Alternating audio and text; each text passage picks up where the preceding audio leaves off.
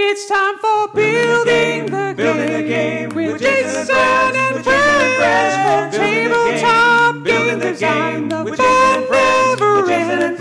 At the end of the episode, that's when it technically ends. Hello and welcome to Building the Game, a documentary podcast. Today is Monday, August 1st, and you're listening to episode 531. As always, I am your host, Jason.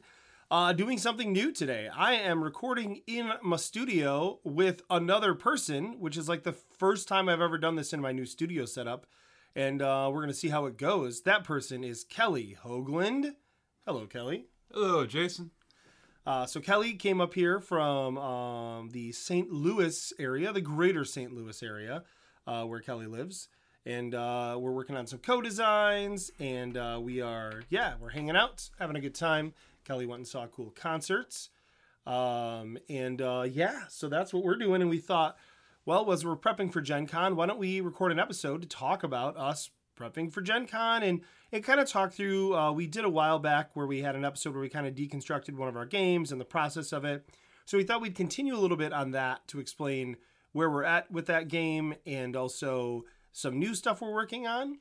And and just kind of our hopes for Gen Con and that sort of thing. I promise we won't beleaguer the point of being nervous about Gen Con that I've talked about for like 12 episodes on and off. We'll try and stay away from that as much as possible. Unless Kelly wants to talk about that, in which case he can because he hasn't had a chance to air his concerns. So, here we go. Okay. Yeah. So, why don't we start off just chatting about what we're going to do at Gen Con, and then we can kind of dive into the game prep and stuff. Just because I think the least thing we have to talk about is probably what we're going to do at Gen Con. Yeah, I mean, we've got a meeting we're excited about. Yes, yeah. We had sent out Perfectly Parceled to a company to take a peek at. I don't know, it felt a little like a long shot when we pitched it to them. Yeah. At least to me, I kind of was like, hey, this could fit in this one company's line, but anybody that's heard us talk about Perfectly Parceled knows that it's a different kind of game, not because of the way you play it, but because of the way the game is constructed, right? The materials in the game and everything, the production would be a pain in the butts for a company. Yeah, the theme fit really well for the company that we were reaching out for. It did, yes. But the actual components and overall mechanics were pretty outside of what they normally do. Yep. And I think mechanically they asked us to make some changes, and I think I've mentioned that on the show before. Mm-hmm. It was just some simplification stuff, and so you and I and Neil, we worked on how to simplify a couple pieces while trying to keep the core of the game still where we wanted it to be. Mm-hmm. And I think we've done that. And then so go ahead. Oh yeah, no, and then we tried those out at Geekway, right? And they worked really well. So. Yep. Yeah, and then so we sent a copy not too long ago. I sent a copy to the company. They tested it out, and I reached out to them.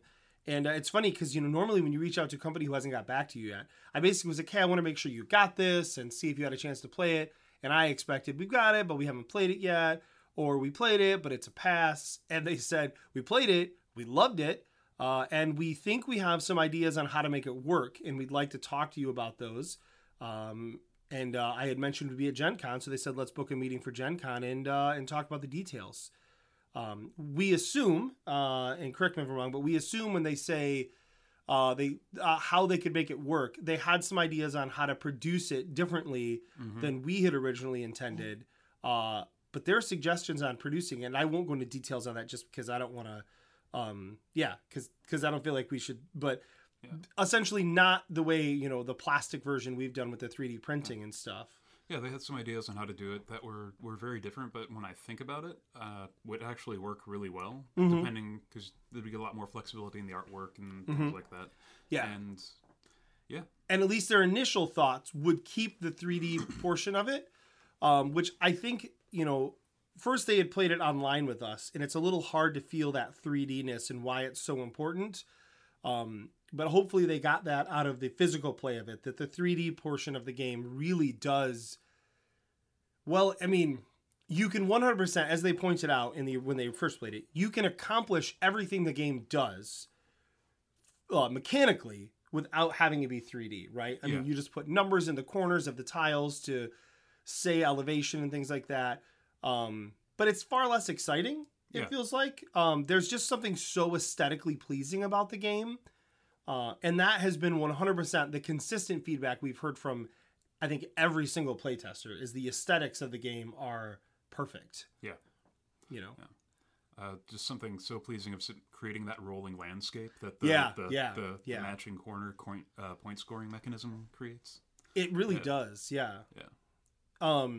So we're excited about that. We've got that meeting. I think that's on Saturday afternoon. So we'll see how that goes. Mm-hmm. We're trying not to be too excited, but it's hard not to be just because this is a game we all believe in a lot. It's, the brainchild of the three of us, and we worked really hard on it, and we just really would love to see this get in front of people. So I'm really, really, really hopeful that the meeting goes well and that they, have some cool ideas and that they're interested. And this is a company that has shown they're able to get things into mass market. They're not a mass market company per se, but they're working to get things into mass market and are succeeding with that, which is what we feel like is exactly the demographic for this game. Yeah. It definitely is simple enough to approach a much wider audience than the hobby gaming, and still allows for a lot of strategy and the way the scoring mechanisms work. Also, the company has a good reputation as far as the people working there. Yep. And that is really nice as well. That is, yeah. And it's not a company we've worked with before. So that's exciting. Other than knowing the people, I've known some of the people there for years, but yeah. And it's funny, I haven't actually talked to any of those people. The person we pitched to is someone neither of us knew. So that's funny. But anyways, so that on the Gen Con prep side, we've had to do zero for that, other than just, prep by being nervous about a meeting that we don't know what it's going to contain. Yeah. But that's regular life. Yeah. We're used to that. So the other things that I have going on at Gen Con specifically are trying to, I have to run a few games. I'm running 4 games for Grand Gamers Guild of Tir na Nog. So on the prep side of that, I have to get a prototype ready. And we're still, at the point where we're changing rules as we go and tweaking and developing. So I'm waiting until like 2 days before to make that prototype to make sure that I've made the most current version of the prototype. And, but I'm excited about that. I'm excited to play it. I'm hoping that in addition to the demos that I can play it with you, Kelly, and some of our other friends to try and get some thoughts and feedback on it. Cause you've never, did you even play the original version? No, you've never played it? Okay. Just know about the straddle drafting and pretty cool. And that is still there's a lot that's changed in the game, but the straddle draft, which is where you've got a grid and you're placing coins in between cards so that you can draft either the left card or the right card, or up and down. It's is really cool and really creates some interesting competitions and interactions. And one of the things we've worked hard in the game is, or I shouldn't say we, because we had a developer working on it, but now we have a different developer. And Isaac has been putting a lot into it. I'm the one who's been able to put the least into these updates. They've come up with some different ways to make the grid more functional for different numbers of players, and that's been really cool. Instead of just using the same big grid that we used for 4 players, we've now honed it down to where there's a different grid for each subset of players, like a different size grid. And that has really made the interaction tight so that, because we were trying to get away from it feeling like there was no competition, right? Mm-hmm. But also not feeling like the competition is too fierce, right? Yeah. So I think we found the sweet spot in there, and that's really exciting. You are hopefully meeting up with some D&D friends from online? Yeah, I got a couple friends I know from playing D&D online that are going to be there playing D&D. So I'll try to meet up with them a little bit. The other thing I'm hoping to do is get a few playtests in of some of the prototypes we're working on and prototypes I'm working on too. Yep. Those are the big things that I'd like to do. Yeah. And I'm not bringing any prototypes other than the ones we're bringing together. Yeah.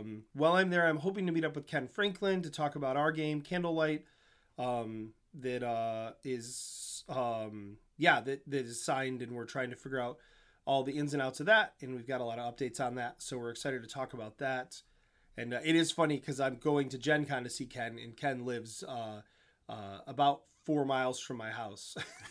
So, but we just haven't seen each other lately because we've both been busy and traveling and such. So I can't wait to get back to that. Other than that, I don't think I'm going to have any other games to bring. There were some that I was hoping to bring, but I'm just not going to have a chance to get them ready in time. And that's okay. You know, I don't know how much playtesting we'll get, and I don't want to shortchange any of the other ones we have. Like you said, you've got a couple, we've got 2 together we want to get some playtesting in on. And so that's kind of the priority this time around. And we're already looking forward to Grand Con and knowing that we'll get tons more testing in at Grand Con. So yeah, it's just after Geekway, it was a real big reminder of how important the in-person playtestings are compared to the online. And so I feel like it'd be a little bit in poor judgment to not take advantage of the opportunity to get in-person playtests in. We're at Gen Con. Absolutely. Yeah, no, great. If anything Geekway showed us was, that the importance of that physical testing in person. I mean, I know for Michael and I's game, Before the Light Dies, every player that played it found a different way to break the system, including you and Nate when you played together, forcing us to make drastic changes. And I don't know that we would have found those online as easy as we did in person. So that was fantastic.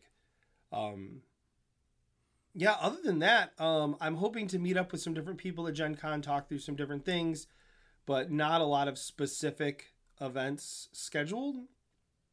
Just trying to keep the schedule as open as possible so that we can have those meetings. And I'm terrified of going in the vendor hall. It's one of the things I'm also most excited about because I haven't been at a huge vendor hall seeing all the pretty stuff and spending too much money on the pretty stuff in a very long time. So I'm quite excited about that. Yeah, that'll be really cool. And I agree. The vendor hall is kind of, it made me uncomfortable before COVID. Right. Just the press of people. But pick the right time, pick the right day, and probably get to see a lot of stuff without having to deal with nearly as many people. Mm-hmm.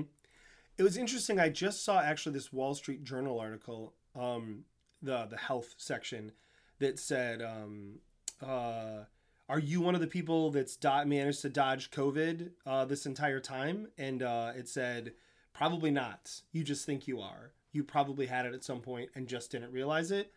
And my wife and I were talking about that, you know, and I say that to think about Gen Con with like the chances of like, obviously the chances of getting infected at Gen Con are higher because there's just so many people you're pressed together with. And, but it's interesting to think about the fact that possibly like our family had it and, you know, it came across as, you know, on and off. Some of us had like a cold for a few days and didn't think about it and we tested negative, but that we very well could have just had COVID.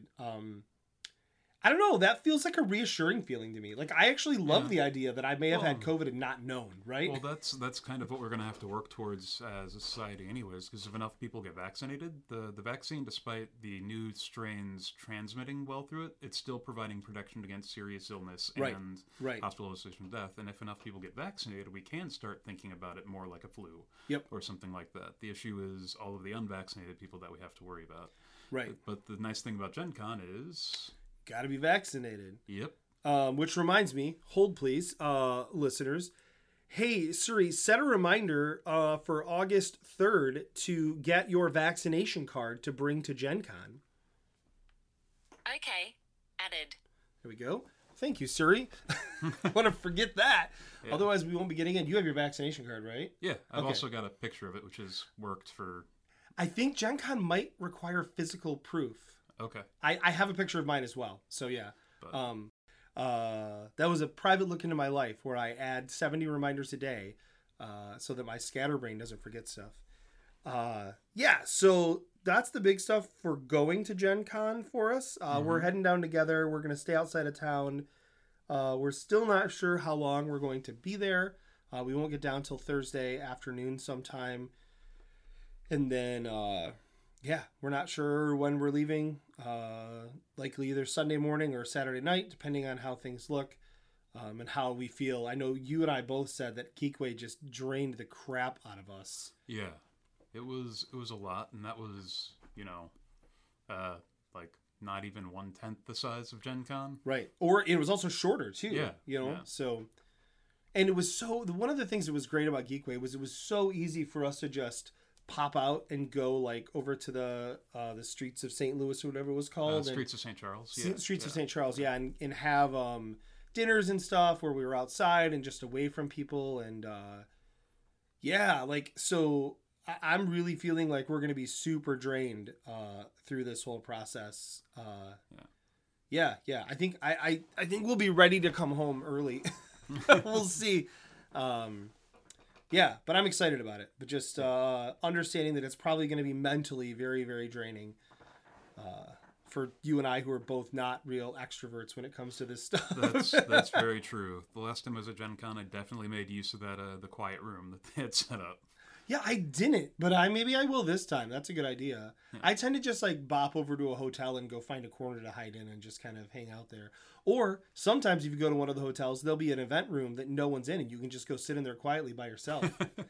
I'm a little less excited about the hotels only because I don't know what the mask policy will be over there. I'm assuming if there's events going on, you'll have to wear masks for the events.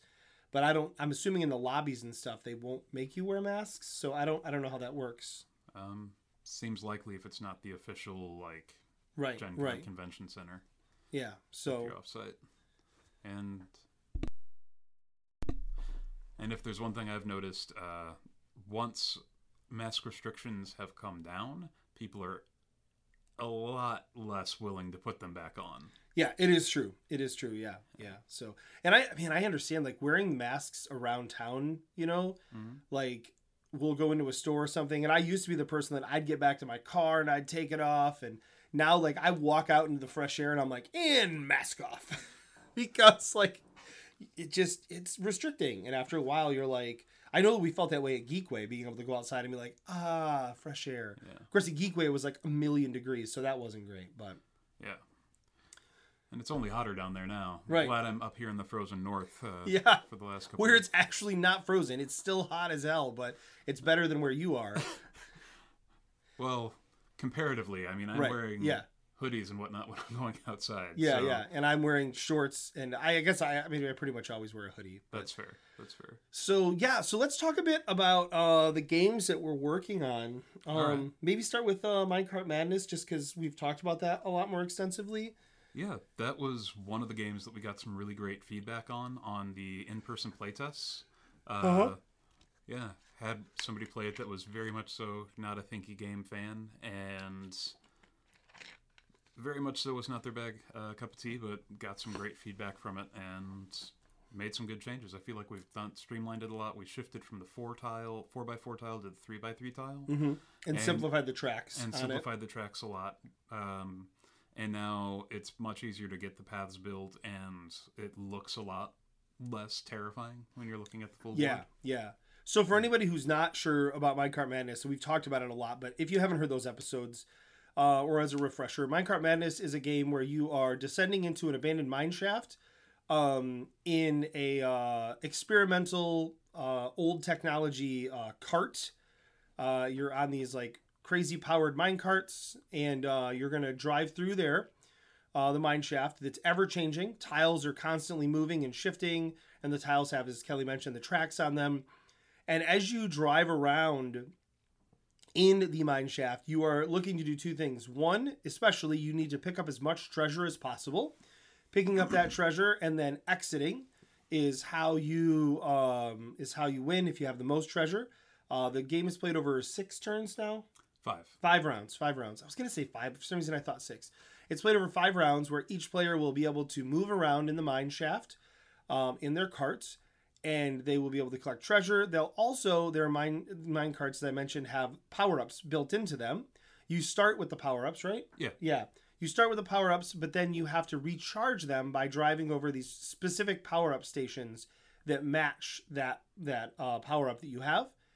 And it used to be that you'd have to collect them when you started. Now you just have them because that gets the game going a lot quicker. Yeah, and they are uncharged at the beginning. Right. Yeah, you've got them, but you just drive over them to charge. And it used to be that once you picked one of those up, no one else could pick that up. Now they are always available to charge you. Yeah, which worked out great because, and combining that with the limited number of rounds to get in and out, because first player advantage is always an issue when you've got racing games.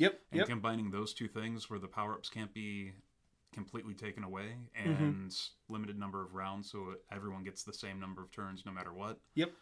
Really nullified that first player advantage. Absolutely. So that has been really good. We are looking to see if we need to do anything else for that by like maybe later players, right? Starting with more power-ups we've talked about, like actually starting with charged power-ups. We'll see. That's something we're hoping to discover while we test. But we've constructed almost an entire new prototype yesterday, actually, here. By cutting down the tiles that we had, the 4x tiles, making them 3x tiles, putting in those new stickers to cover that up. We made all new tokens. We have a bunch of new fancy treasure tokens you can pick up. And then the power-up tokens, which actually just sit on your tableau. And we added a new tableau in. We had that in the online version, but not in the real version. So that's exciting.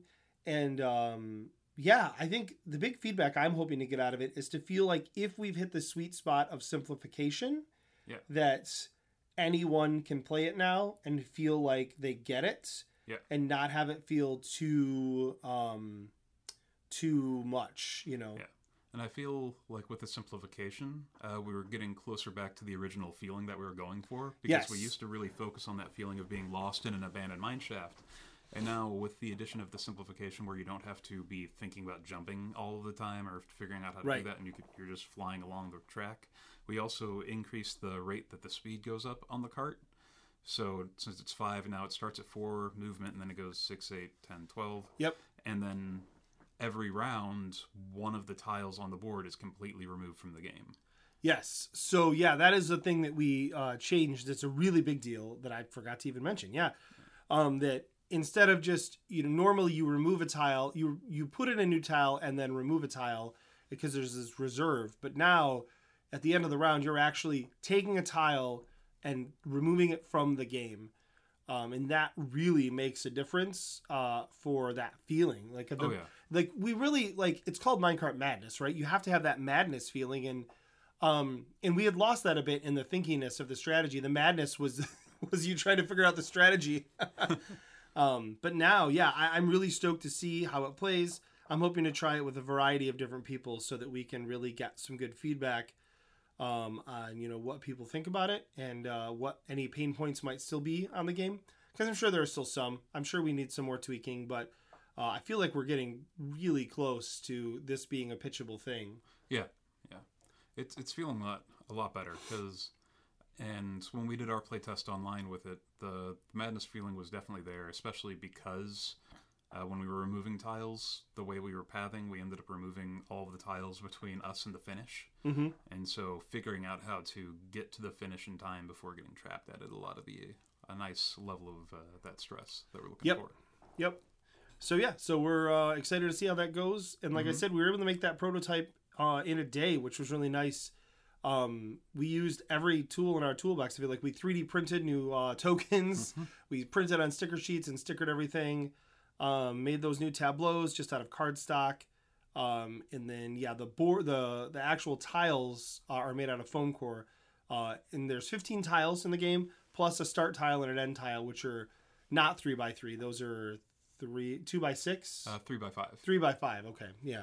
And they're a little different shaped. To add just a little bit of the idea being that we want to make it so that you're less likely to put tiles in a nice even grid. It makes it a little easier for you to be forced to put tiles that are just a little off the grid to make the shape even more interesting.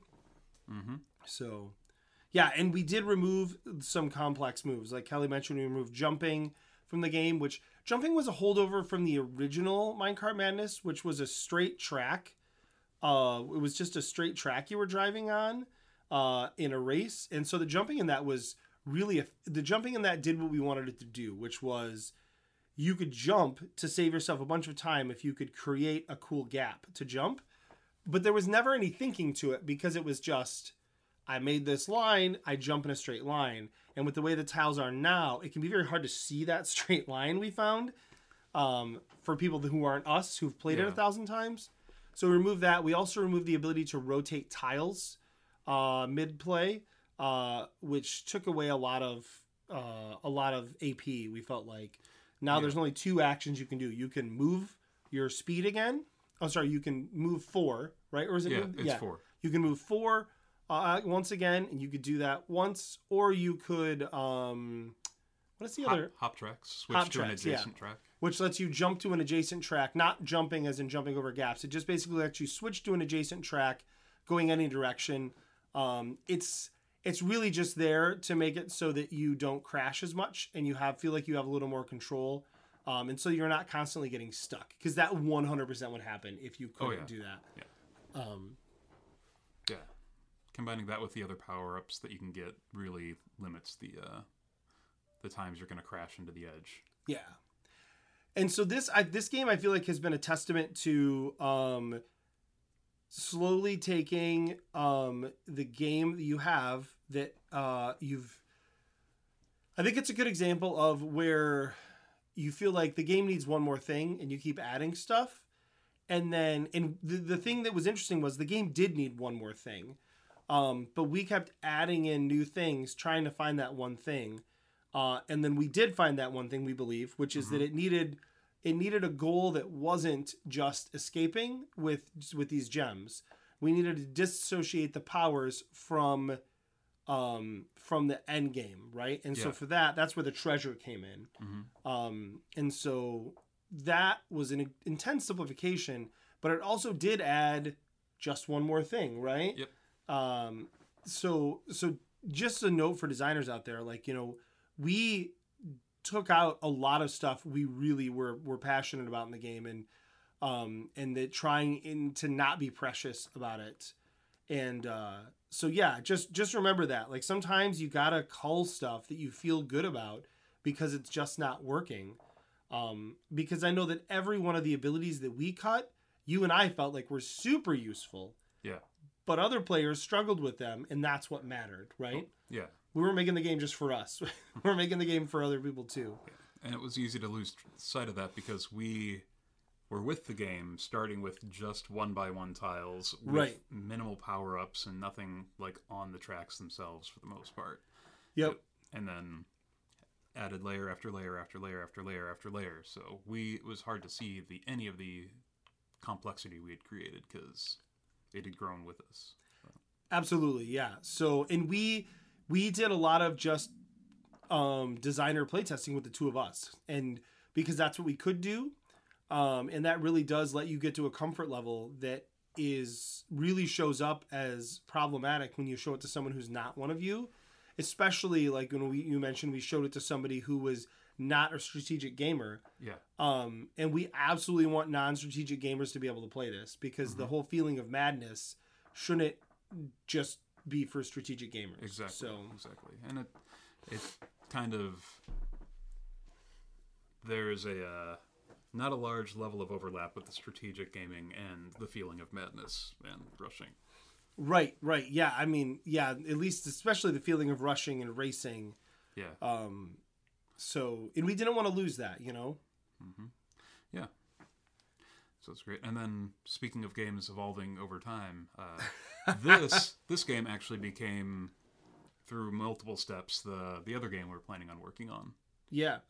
So the new game we're working on, Maelstrom, is actually how many generations? That game has went through 4 major revamps. Yeah. Because there was a publisher that sent out looking for a path building game. You talked to me, we started working on Minecart Madness. They liked that, but wanted a different fit for it, so we completely rethemed it for something else. Oh, yeah. Oh, my gosh, yeah. And then they said they liked that, but had a couple issues with it, and so we completely rebuilt that. And then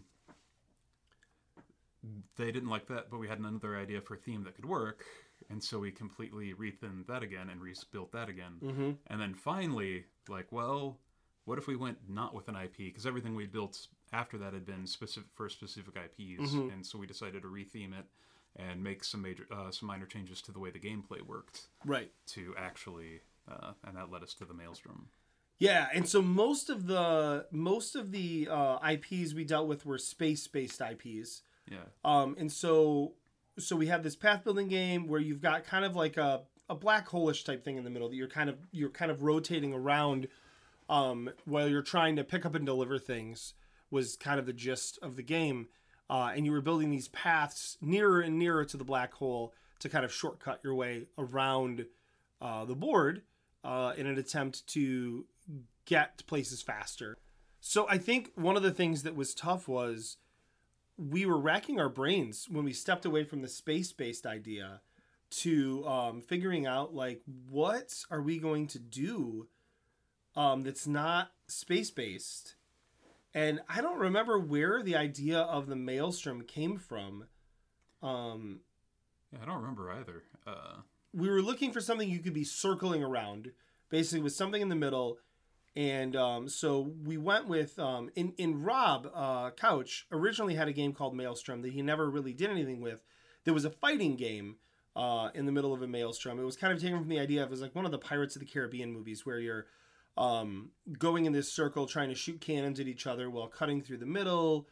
And that was cool. That was one of my favorite designs he ever had, but he just never really figured out what he wanted to do with it. So we stole the name and a little bit of the concept, which he does not care about. I've told him that. He's not designing games, so he doesn't care. But we wanted to set it a little differently and not just have it be a game about pirates collecting treasure. Nothing wrong with that. Yeah. But there's a lot of that gets around, right? Yeah. So I feel like our theme is kind of loose at this point. Yeah. So right now there is still collecting treasure, but it's the idea is kind of, because it's a giant maelstrom, a giant whirlpool, a lot of ships crash, there's a lot of treasure and contraband on the bottom, but because it's a giant whirlpool, a lot of that gets washed up from time to time, and the rocks and islands that pop up and as the tides rise and fall. So you're trying to get in and out and get the items off the islands without ending up trapped or crashed yourself. Right. Yeah, and that's kind of the idea, right? Is that you are going around in this circle, and there's an outer edge you can safely go around without any being in the maelstrom. You're kind of on the outer ring of it. You're moving, but it doesn't really affect anything. But then you can use tiles that have maps drawn on them, like map lines drawn on them, that allows you to navigate your way through more towards the center of the maelstrom. The idea being there that when you do that, you obviously can go much faster. So instead of giving you a specific number of moves you can move on a turn, you can move an infinite number, as in as many paths as you've built, which is of course limited, but you can kind of collect paths and put more out on a turn than on a different turn and go further. And you're attempting to weave through these islands that are popping up to grab the treasure off them. And then the islands disappear with new islands popping up. And so, yeah, it's like this recovery mission of grabbing treasure as you go around. I can't remember, in this version, do we have you... Oh, yeah, explain So in the original versions of the game, before it was Maelstrom, you would pick up stuff. You had a specific amount of cargo space you could use, but it was just squares, right? Like we had squares. You just put little cubes in it. And then when you would deliver, you would just drop off all the cubes. All the cubes were the same. And that was it. But explain a little bit about the system for your cargo in this, because I'm really excited about it. This was your brainchild, and I really dig it. So we still have the limited cargo space, and now for the treasures, you're actually picking up cards that give your ship special... some of them give your ship special abilities or special qualities that will let you navigate better. Some are just worth extra coin because the value is still what you're looking to get by the end of the game, and it's another game where everyone plays the same number of rounds to help balance that out. But each piece of treasure you pick up also has a certain space that it takes up, with the things that do the coolest stuff for you also taking up the most space. But they only have an effect while they're in your cargo hold, so you have to make a choice. Are you going to keep this around so you can do more things and make more trips, or are you going to drop it off for the value and have more space to pick up more stuff on the next time you get to the thing. But you can only drop off on your starting island. Right. And every one of those interesting things still has value to sell. So it's a, depending on the turn of the game, that very well may, you might keep something early in the game and then pitch it later because now it's worth selling. So I'm really excited about that just because it kind of gives that push-pull choice of, do I hold on to this to give me theoretically a better, advantage, almost like a small engine building system within there, or do I just say screw it and I drop it off for the money and hope to get something else that's better? Yeah. And I mentioned the personal island. That was another thing we talked about, because around the outer edge are the starting islands, with each player starting on their own island. And essentially, if you have to land on their square when you're going around, you have to pay a port tax. Mm-hmm. So that, because you do sell the things and get coins, and you would pay with that coinage. That's one of the reasons the treasure is worth coins as well, not just for selling it. So some treasures can be used as coins, so you can use that instead of dropping your endgame currency if you need be. We talked at one point about if you land at somebody else's island, you can also buy the treasure that they've dropped off if you really want to use one of those effects. So they've got to interact with the outer ring, because it's not just about what's going on in the center. Mm-hmm. You can also the paths, the cards you use to build the paths through the water also have things on the other side that can create benefits. They can be played onto the squares around the outer safe edge. So you can set up a buoy that provides a certain sort of benefit redirects people so they have to go forward one or go back one, or the kind of standard things that might fall into a roll and move concept, but specific to the game, that allow you to create the path and create a strategy around your island if you want to. Yeah, for instance, you could put something behind your island or just previous to your island that moves you forward one square, and you could put one hex, and you could put something behind the island that moves you back one hex. And what's so great about that is that gives a buoy to you that you are going to move into your island faster, but it also attempts to force other players to, if they go anywhere on the outer edge, that they're going to hopefully get pushed to your island and have to pay you a port tax, which is, of course, that's a huge goal in the game, is to get other people to, pay you to help you win the game. Now I forgot, in previous iterations, we also had a monster, because it's been a while since we've gone over this, because we focused a lot on Minecart Madness. We also had a monster that lived at the center that you would try to avoid, and it would move around and chase players. Based on squares that landed on it might move it. Things you interact with in the center might move it. I can't remember if we have something in this or just the danger of the maelstrom itself. Yeah, I don't actually remember either. If we had talked about if you go through the center of the maelstrom, you lose something, or if there's a monster there. So in the last version of the game, at the very direct center, like Kelly said, there was this monster, and it would move towards you based on the cards you flipped. For dangers, and do we still have the danger cards you flip, or did we get rid of that? I think we got rid of those. Okay, so there may not be a monster. So this prototype we're actually going to build today after we record. Yeah. So like Kelly said, we've been so focused on Minecart Madness that this one is a little less clear in our head, but we know that we need to get it out there to have a rough play, and this will be a rough prototype. There's going to be some drawn on cards for these hex tiles, but there's also going to be some other some printed stuff, and we'll go from there to try and see what we can get over the course of Gen Con and hopefully get a real solid direction as to what the game needs. The systems within the game work very well, and we know that. It's just reapplying them to this system to see if they are going to work in the way we're hoping they will now. Yeah. And this isn't another one of those situations where it's only been us playtesting this, because we have actually had other people playtest these. Plenty, yes. The iterations of the game, yeah. The various iterations of the game. Including publishers. So we're excited about this version of the game. And I feel like it's different than a lot of the different stuff we've seen. The islands popping up and disappearing is really fun. Trying to steal the treasure off them, having the treasure that gives you power-ups, but you can also sell for money. And the idea of having to pay other players, I'm super stoked about it. And this is another game where we're trying to really balance we want it to have some strategy, but we don't want it to be overthinky with it. Yeah, and with the cards drawing, we do add a different think point with the movement around the outside, because with the movement around the outside and then through the center, the way that works is you roll a die that has 2 numbers on it that add up to 7. I think we eliminated the massive range of it, but you roll and you choose one number to move and the other number to draw for cards. Yep.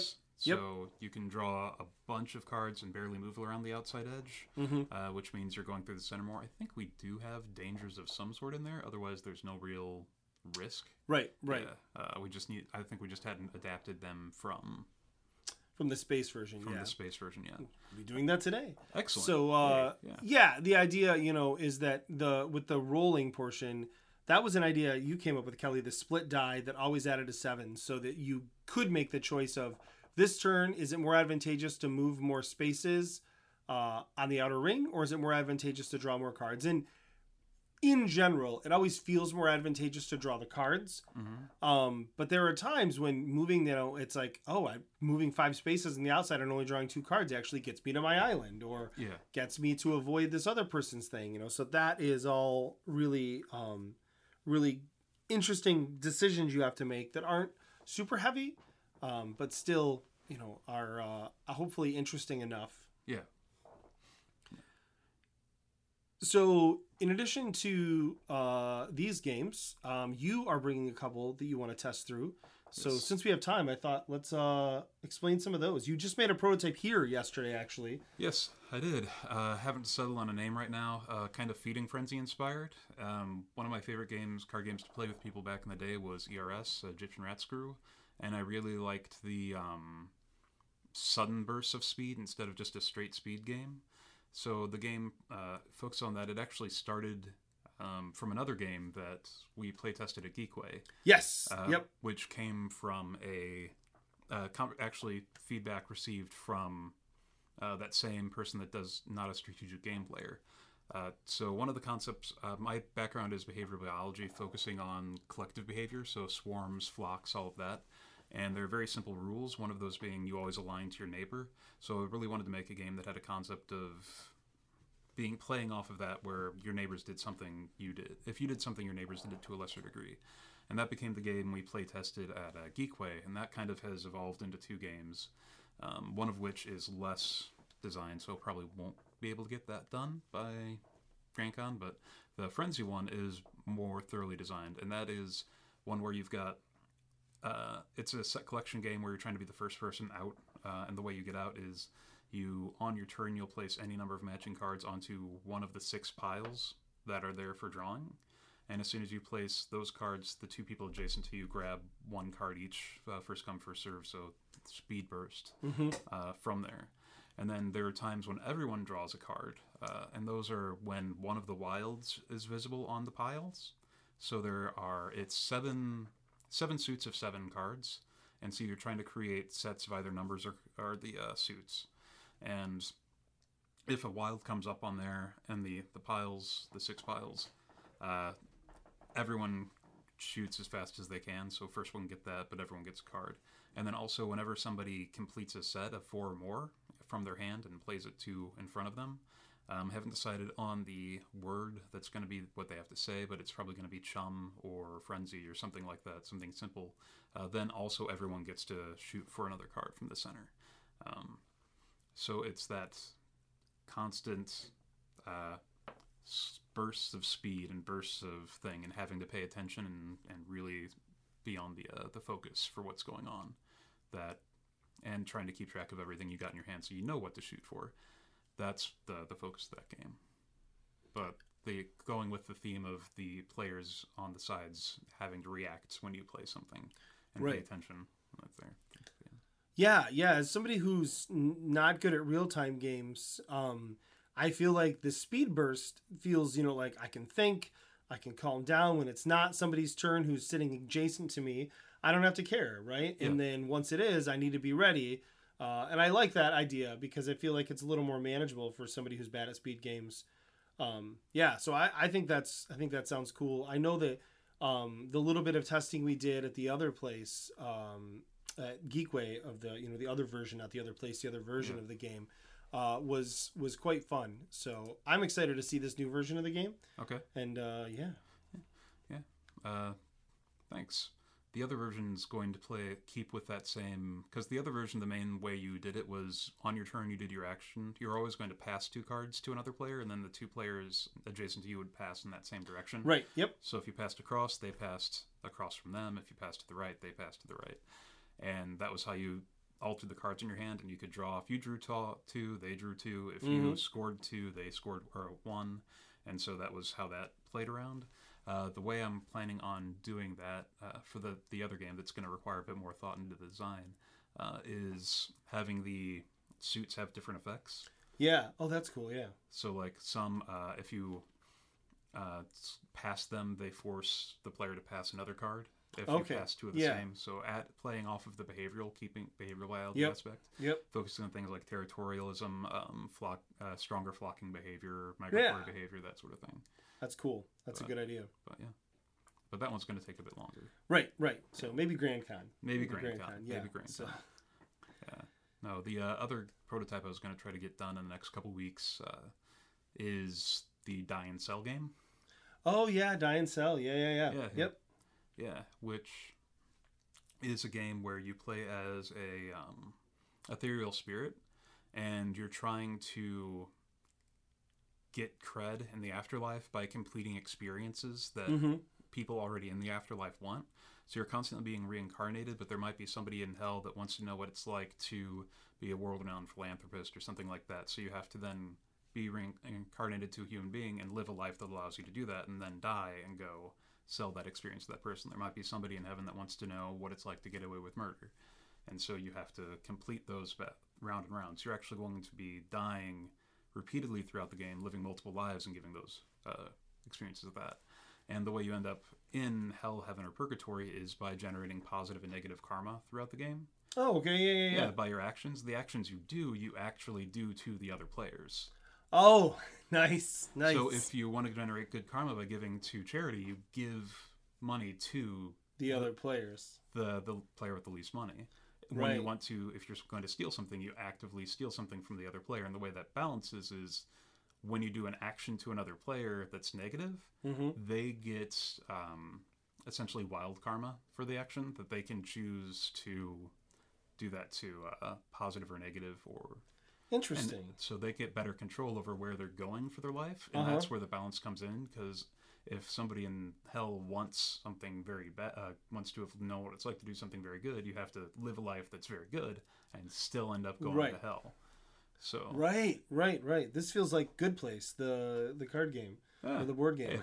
I should try theming that. Feels very much like that. You could just call the game Take It Sleazy. That sounds really interesting. Yeah. So those are our big plans for Gen Con and beyond. We're, like I said, we're both pretty excited about being there. I would love to absolutely be able to see some people from some of the listeners, some of the builders, and hang out. So won't be big on going places for dinner or stuff, but would be interested in hanging out in one of the halls and playing some games. Testing your stuff, having you test our stuff. We would love to hang out and do that. So if you're on our Discord, by all means, just message me, or you can even post. We have a Gen Con channel. You can post in there. I don't know who's all going from the Discord because I wasn't on our meetup last week because I had to go move a couple toilets from my mom's house in an emergency-ish situation. So, which, if you're not in our Discord, I encourage you to check that out because it inspired a whole bunch of really interesting toilet humor that was unexpected about starting a game company called Two Toilet Games.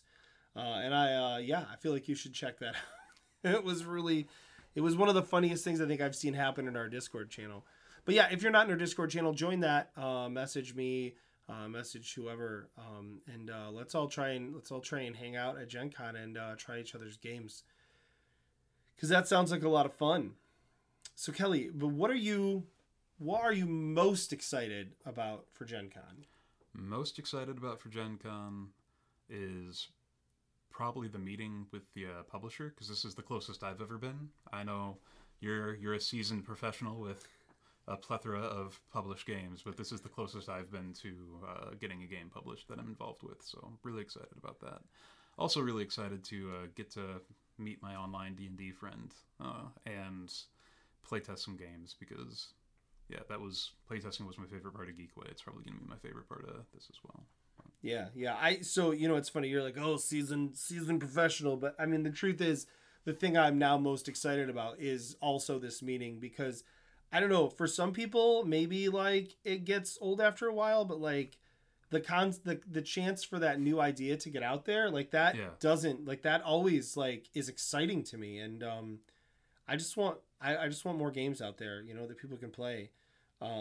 Just more chances to win the spiel. That's really, that's what motivates me is, as everybody knows, those are the games I design, just games that I'm like, this is going to win the spiel. That's what motivates me. No, I'm just really excited. I'm always really excited to work with new companies and new people, because those experiences are always so different. So the chance to be able to do that sounds super duper fun, and I'm really stoked about it. But I'm also very excited about playtesting and hanging out with people. I'm not as excited about hanging out with people as I normally am, just because it won't be normal, but it'll be about as close as we can get it, right? The closest approximation we can have at a super large convention experience. But yeah, I'm stoked about it. Yeah. And I think that besides those things, really, like I said, as much as the vendor hall terrifies me, boy, I cannot wait to walk around there and to buy some crap I don't need, and to buy some crap for my kids that they don't need. Like I'm really stoked about that. It's like a gamer flea market, right? And we went to an actual gamer flea market at Geekway, and it was great. But this is like a gamer flea market with new stuff. But and I feel like the vendor hall at Geekway was like just a taste, because it was like 15 booths maybe. Yeah. And they were all good. Like all the booths had good stuff, but this is going to be like way more, and I'm so excited about checking it out. So, excellent. Well, hey, listeners, this is a little bit of a shorter episode here, but I hope you enjoyed hanging out and hearing what Kelly and I are working on, and hearing a bit about what we're going to do at Gen Con and how we're preparing for it. I hope your preparing for Gen Con is going well, especially when you're hearing this. You've only got a couple days left, so jump on that, get it going. I hope to see you at Gen Con again. Check us out on the Discord to see if we can hook up there and play some games. Thank you for listening. If you want to get in touch with us, of course, you can go to buildingthegamepodcast.com. There you can find the link to our Discord. Join our Discord and let's chat. Come to our weekly meetups and hang out with people. In addition to that, of course, you can email us at buildingthegamepodcast@gmail.com. You can also, of course, find us on the Twitter, one of the easiest places to find us.